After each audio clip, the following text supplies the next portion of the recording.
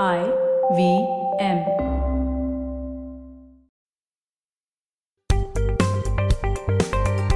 Folks, welcome to Paisa Vaisa. I'm your host Anupam Gupta, B50 on Twitter, and on today's episode, we have India's first financial website straight back from the 90s, Equity Master. Check out equitymaster.com. And my guest is Rahul Shah, co-head of research, Equity Master. We're going to talk about what's happening in the markets, what's their outlook on the markets, how you should do equity research, some important tips for you, and much more right after this short break.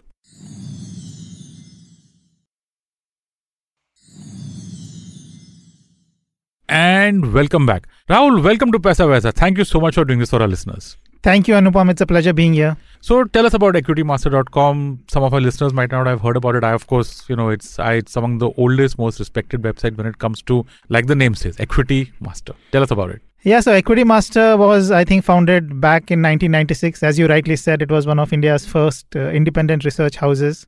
And I'm proud of the fact that we managed to survive in this cutthroat industry for more than 25 years now, and that too on a subscription-based business model, which is difficult. I think the key to our success is we've not been afraid to call a spade when the situation calls for it. I guess historically also, we've not been hesitant to go against the crowd. A striking example of that is back in 2007-2008 when the Reliance Power IPO came. I think it was the talk of the town. Everyone was, willing to subscribe to it, and there was huge frenzy around it. But when we did our numbers, we realized that the risk reward ratio is not in favor of investors, and we were amongst the few research houses that gave an avoid on the issue because we felt that the valuations were expensive and there was not enough money being left on the table for investors. So that's a contrarian call, right there. And recently also we've again managed to take contrarian calls on IPOs like Paytm and Zomato. These companies, again, we felt that, the risk reward was not in favor of investors. There was not enough money being left on the table for investors. So it is these kind of contrarian calls that have endeared us to our subscribers. And that's one of the reasons we've been able to, survive for so long. Of course, we've had our share of, mistakes. It's not that we've been right all along. We've had wrong calls as well. But I think as far as the intentions behind those calls are honest and are unbiased, subscribers, sort of forgive you for that. They like to listen to someone who's unbiased and who's honest. And this is what we've done historically over the years, and we would like to continue to do in the future as well. Yeah, I'm sure you will.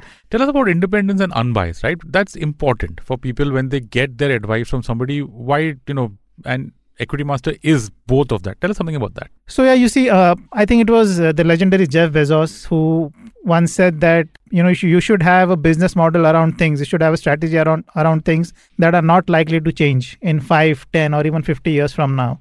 And as far as research is concerned, people, there are timeless ideas like honesty and impartiality that you should give to your readers. You should have a win-win business model where you benefit and the subscribers also benefit. A lot of the business models in the industry out there are not win-win. There's a huge conflict of interest out there. So we work towards removing that conflict of interest. We've tried to make it a win-win for both us and our subscribers, and it has, worked for us. Yeah, and we know about how the conflict of interest arises, at least with the interested parties, pump and dump schemes and all that. Absolutely. Maybe just spend 5 minutes so that our listeners know that what they should be cautious about when they're getting into this kind of stuff. Absolutely. So how does that work? I mean, if someone offers you advice, what's a good way to know that it's biased? Or when you know that isme kuch to jhol hai, boss. When someone is saying buy XYZ, how does one identify that? I think this business, the business of investing, is all about trying to find the intrinsic value of a company. And you have to be willing to take, as I said earlier, willing to go out and give an unbiased opinion. You have to do your research, to be honest. Research. So that's really important, Rahul. Tell us about equity research, the process. Maybe there are some listeners out there who want to do their own research. What does it take? And typically, what's a good research process to follow when you're analyzing a stock or a sector? Where do you start, for example? So I think a very important saying in our field is investing is most sensible when it is most business-like. So this is something that legends like Warren Buffett, legends like Peter Lynch, Charlie Munger have followed. Even Ben Graham used to subscribe to this principle that when you're investing, it is very important to have a business-like approach to investing. You should invest from the point of view that you are investing in a real business. And when you invest in a real business, the most important thing is you should be able to value the business. So I think if I were to give you a one-line answer of what research is all about, it is to find the intrinsic value of the business. Now, what I mean by this is, say there's a stock out there, Tata Motors. It's currently trading at around 420, 430 rupees per share. Should you buy or should you not buy the stock? That all depends on the intrinsic value of the company. The company, based on its past history, based on its future prospects, has a certain earnings capacity. It has a certain earnings power. And based on that earnings power, you're supposed to value the company. So if I do my research on the company, if I look at the past history of the company, if I look at the future prospects, and I realize that the company is worth 500 rupees per share, so that's the value of the company. And since the price of the company is lower than the value, it's a good buy right now. If you do your research, if you figure out that the company is worth only rupees 350 per share, which means that the company is expensive. So research at the end of the day is all about finding the true intrinsic value of the company. And once you do that, then you're taking an informed decision on the company. So the entire research process is around that one thing of that one idea of finding the intrinsic value. Great. You're also the editor of Microcap Millionaires. That's correct. So that's a newsletter, right? It's a recommendation service. It's a recommendation service. What are microcaps? I mean, let's just spend some time out there, because there's always something so alluring about finding a stock when it is of a lower market cap, lower valuation, and then riding it all throughout. Like you said, you find out that the intrinsic value of a stock is maybe 10, and you can see that the future value of it could be 100, and that's like a 10 bagger. Let's talk about microcaps for some time. So microcaps, typically, of course, there is no universally acceptable definition of a microcap. A microcap for me personally is a company which has a revenue of at least rupees 200 crores. And it's a fundamentally strong company. It has a decent history going back 5 to 7 years. And plus, it should not be a large company. It should not be covered by a lot of analysts. Microcap stocks, the reason I love microcap stocks is because there is this information asymmetry that you can take advantage of when you're investing in microcaps. Now, what I mean by this is there are large companies like TCS and Infosys. Imagine these companies announce record-breaking profits. And because of these record-breaking profits, you have to upgrade the share price of the company. Now, the moment these companies announce the record-breaking profits, there'll be hundreds of analysts covering the stock. They'll come out with a report on the stock. And suppose the price of the stock is rupees 1,000. Because of these profits, the stock price has to now be taken upwards to 1,200 rupees. Yeah. So that opportunity is not going to be there for a very long period. The day company announces record-breaking profits, next day or in a couple of days, the price will shoot up to rupees 1,200, and that opportunity will be gone in a couple of days.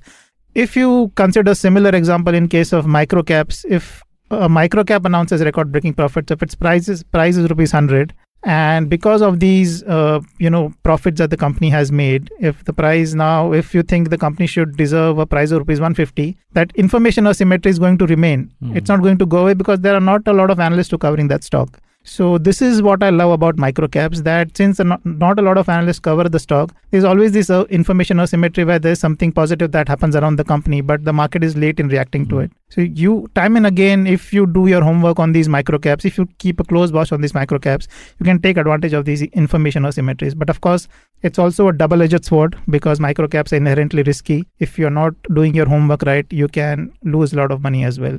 But net, I think it's a good space to be in if you know the kind of companies that you're looking at, and if you keep a close watch on this space. So let's talk about homework out here. Let's talk about the kind of research process, because like you said, this is a minefield. The thing with microcaps, I'm sure that even you would know, is that you might have some unscrupulous promoters who like to, skyrocket the share price, and people and retail investors are kind of left behind in that. Maybe the fundamentals are actually good, maybe they're not good. It doesn't take much to start a rumor in the market. So maybe some tips or some pointers to our listeners out here as to what is the kind of homework you have to do when it comes to microcaps? I think one of the big reasons people lose money in microcaps is they pay a lot of attention to the future potential and pay very little attention to the historical performance of the company. If you have to choose between two companies, company A, which has a shady past but which is expected to do big things in the future, and the share price is likely to go up 4-5 times, versus company B, which has a decent financial history. The management has been good, the balance sheet has been strong, but the growth potential is not that much. I'll always ask subscribers to choose company B because the past performance of the company has been great. It has proven itself, whereas the first company is does not have a sustainable business model because it's loss making. Just because its future is supposed to be bright, you should not buy that story, in my opinion. You should always, stick to the tried and tested companies when it comes to the microcap space. Companies with the proven track record, with decent management, with strong balance sheets is the kind of companies that you should choose, in my view. Strong balance sheets. So that's important, right? I mean, I would say any equity research should begin from the annual reports. Do you think that's right? Absolutely. Yeah. So you should be looking at last 5 years annual reports, dig down into that, look at what kind of ratios or trends or what kind of analysis would you do? So if I were to give you some broad numbers, what I typically look at is companies should have at least a history of 7 to 10 years. With maybe 1 or 2 years, I'll accept if the company is loss making for a couple of years. Beyond that, I will not, consider the company. So over the last 10 years, if it's been loss making for one or 2 years, that's fine. It should largely be profit making, and it should have some kind of growth. I'm not saying that very high growth. Even if the growth is in the range of 7-10%, that's fine by me. And the most important thing is seeking a margin of safety in valuations. When you are investing in a microcap, if you think the company is worth 120 rupees, do not buy it at more than 90 to 100 rupees. You should keep that big gap, because microcap companies are risky. They do not have resilient business models. So in order to save yourself from big capital loss, you should insist on a big margin of safety. So for a large cap like say TCS or Infosys or any other company, the margin of safety, even if it's to the extent of 15-20%, is fine. Yeah. But for a microcap, I think you should keep a larger buffer, have a margin of safety of at least 40-50%. And do you think that in this market, or throughout your career, you've seen plenty of such examples? Yeah, but they tend to come in bunches. So there will be periods when large number of decent quality microcaps will be available at throwaway valuations, and there will be periods where you have to be careful. You have to be careful in the sense that even if the microcap companies that are available and they appear cheap, they could be value traps. So this is a very important point that you should keep in mind. When the markets are attractive, when the markets are down, there will be a large number of companies which are good companies that you can buy. But when the markets are near their all-time highs, then you should be careful while investing in microcaps, because just as they go up the most during a bull market, they also fall the most during a bear market. So when you are at the top of a bull market, you should be careful of investing in microcaps. What are some warnings out here? Like, because this is the era of social media. You never know, if somebody wants to, as they say, chala हुआ stock, तो कुछ बोल देंगे Twitter पे यहाँ वहाँ पे. You think there are some, red flags that one should be careful of? So what I have usually done is I don't invest in microcaps unless they are available in single digit or low double digit price to earnings ratios or below book value. Once you do that, I think you've taken care of a large number of value traps. I do not look at companies which have a balance sheet of anywhere between a debt to equity ratio of anywhere between of more than 0.5 times. So these are the 2-3 important things that you should always keep in mind. Even if a good microcap is available at a price to earnings multiple of 20-25 times, I will not touch it, because I need that big margin of safety. So you should be mindful of the valuations that you're paying, the balance sheet of the company, and the financial history of the company. These 3 things I think are very, very important. Yeah, folks. So that's just minimum 3 things. That's, if I make a list, that's probably 10-20 things. So these are just some very basic pointers for you to keep in mind when you're doing research on a microcap. Please don't consider this as specific investment advice. For that, you should subscribe to equitymaster.com. And Rahul spoke about how microcap prices move in a certain, all of them move together, or there are some periods of up and down. We're going to talk about exactly those periods in the market, what's happened in the market in these last couple of years, and what's Rahul's outlook for the future, right after this short break.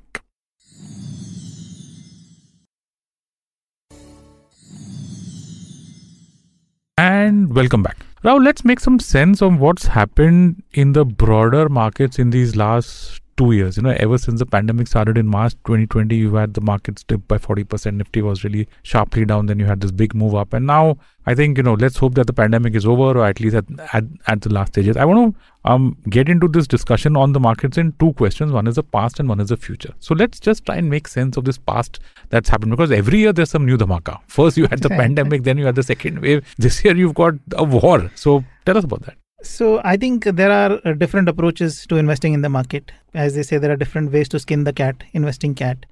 My approach is based on my own experience in the stock market. I've been in the market for more than 15-16 years now. And what I've realized that absolutely no one has any idea what's going to happen in the market 1 to 2 years down the line. And secondly is you should always be prepared for a large and disturbing decline in the stock market and sometime in the near future.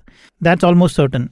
Every few years there's going to be a big crash in the market. Plus, no one has any idea of what the market is going to do. And when you have these two principles, what is the strategy that you should adopt? So the strategy that I adopt is, since I know that there's going to be a crash in the market, anytime in the future, and I don't know the timing of it. So what I do is, if I have 100 rupees, I keep 25 rupees in bonds or in fixed deposit. And since, a crash can take a long time to come, it may not come for the next 3-5 years. So I keep another 25 rupees in stocks at all times. So this allocation is sacrosanct. I do not change it. 25 rupees in stocks at all times, 25 rupees in bonds or fixed deposits at all times. Remaining 50%, I play depending on the market valuations. So if I were to give you an example, back in January 2020, when the market was at its peak, it touched 40,000. I had asked my subscribers to be 75% in cash and only 25% in stocks, because the markets were expensive from a price to earnings multiple perspective. This gave us fantastic opportunity to invest in bargains when the 40% crash came because of the coronavirus pandemic. So in April, May period onwards, I recommended my subscribers to increase allocation to stocks because the markets had become attractive. Then again, it went up one way till Diwali of 21, I think October, November 21. Then when I looked at the valuations, I again saw that the markets are expensive. So I asked my subscribers now to pare down exposure to stocks. So I asked them to bring it down to 50-50, 50% stocks, 50% cash. And this has been my strategy all through. Periodically, you look at the stock market valuations and then you change the allocation, toggle between stocks and bonds based on the broader stock market valuation. And the beauty of this approach is, the number one mistake that people make when investing in stocks, they take a large exposure to stocks when the stock markets are up all-time high. And they get scared, or they panic when the markets, fall 20-30%, and they move money out of the stocks. Sensible investing will ask you to do the exact opposite. When markets are down, you should pump more money into stocks. And when markets are up, you should, take money off the table. So what this strategy does is it allows me to do this right thing from a long-term perspective. And I think it's a very sensible strategy for any retail investor to follow. And it does away with all the jhanjat of, trying to time the market, trying to use, understand what kind of macro event is going to cause what kind of damage to the stock market. So this approach of toggling between stocks and bonds based on broader market valuation, I think is a very effective approach in my view. So, okay, Rahul, let's talk a bit about positioning in this market. How do you approach the markets, when it comes to things like asset allocation and figuring out how much to put in the market, cash versus positions? Let's talk about that. So it's not a positioning for the next 2-3 years. I think you should look at your allocation once every 6 months or 1 year. So for the next 6 months at least, I'll be 50-50 between stocks and bonds. The markets are expensive. I think on the Sensex, we are at a PE of around 23-24 times, which is expensive, but not that expensive, crazily expensive. Long-term average is around 20-21 times. So it's just 5-10% expensive. So this, I think, is a good time to 50% in both in stocks as well as bonds. And I'd like to keep it this way at least for the next 6 to 9 months, and then maybe take a call based on where the markets are. Okay, so for someone who's absolutely brand new to markets, that's a recommendation as of now. My question to you is, first, what would be your advice to someone who's investing in equities for the very first time? What are maybe a few pointers for him to know about himself or about the markets before investing and jumping in? So I'd once again go to Warren Buffett. He's often heard saying that if he were to take a finance course, investing course, if he were to teach an investing course, it will have only 2 lessons. Okay. And these lessons are how to think about market prices and how to value companies. And I think I can't agree with him more. The famous analogy of Mr. Market that he often gives, Mr. Market is this moody fellow which will give you prices from time to time. When he's sad, when he's depressed, he'll give you very low prices, and you should be greedy when Mr. Market is fearful, and you should be fearful when Mr. Market is greedy. So back in, again, go back to Jan 2020, Mr. Market was quite greedy. So it was time to be fearful and, sell to Mr. Market, sell stocks to Mr. Market. When the markets fell 35-40% after the coronavirus pandemic, Mr. Market had become fearful. It was time for you to turn greedy and, buy stocks from Mr. Market. So you should always keep this in mind, the story of the fable of Mr. Market. So how to think about market prices, that's very important. And second is, of course, how to value businesses. You should start maybe with some basic book on valuation, and then it will come with experience, I guess. Valuing companies is not 100% science. It's also an art, and it will come with experience. But at least start valuing simple businesses. And as you understand investing more, and as you read more, your experience will grow, and then you'll be able to conduct more sophisticated valuations on companies. So these two things are very, very important. Sure. Know how stock prices behave in the market, how prices behave. That's very important. Second, you should know how to value companies. Okay. Any favorite books or any, you spoke about Warren Buffett, you spoke about Charlie Munger, you spoke about Benjamin Graham. So any book recommendations for our listeners? So in order to understand the nature of the beast, that is stock market, I would recommend Intelligent Invest. That's my all-time favorite book. It's not an easy read. It's a very heavy read, but you should try and read it. And when it comes to valuations, the book that has had the biggest influence on me is a book by a professor, Columbia Business School professor Bruce Greenwald. The title is Value Investing from Buffett and Beyond. It gives you a very simple and a very nice framework on how to value companies. So this is the book I would recommend to any beginner. Sure. There you go, folks. So that's those two very good book recommendations. Last question, Rahul. You've written about EQ over IQ while choosing stocks. And I think I kind of get what you're talking about, because EQ is emotional quotient and IQ is investing quotient, I guess. When we've spoken about a lot about numbers and valuations and annual reports and debt equities, what's EQ? So I think this business is all about earning that alpha, right? I mean, even if you do nothing and invest in a passive fund, you will earn your 14-15% over the long term. Now, the entire business of investing is earning 2, 3 or 5% more than 15% in the stock market. Long term, if you earn 19-20% over 15-20 years, you'll be considered a god. Now, how do you earn those extra 4-5% returns? There are 3 ways of doing it. One is you work harder than everybody else, but that method is physically very, very exhausting. Peter Lynch, I know, was one of the hardest working fund managers ever, but he had to retire at 48-49 years of age because he was working very, very hard. Second is, if you want to outperform the market, you need to be smarter than all the other investors out there. You need to have that wisdom. You need to read a lot. And that's Warren Buffett and Charlie Munger playbook. I think those guys are full of wisdom. You listen to them for 1 hour and, you'll come up with, some earth-shattering insights. Yeah. The third approach is emotional. Have a strict discipline and a strict process and stick to it. And this is what emotional EQ is all about. It is often said that in the world of investing, it is not the smartest investors who, often end up outperforming the market. It is usually the investors who are emotionally very strong. They have a process and they stick to it come what may. And even Peter Lynch says that in the stock market, the most important organ in the body is not brain. It's your stomach, it's your gut. So the ability to keep your emotions under check, to have that emotional resilience is very, very important. Have a particular process, you stick to that process with a lot of discipline. That's the most important thing in investing, in my view. And that's what EQ is all about. And on that note of being disciplined in your investing, that is a wrap on this episode of Paisa Vaisa. My guest, Rahul Shah, co-head of research at Equity Master. Rahul, thank you. Really, thank you so much for doing this for our listeners.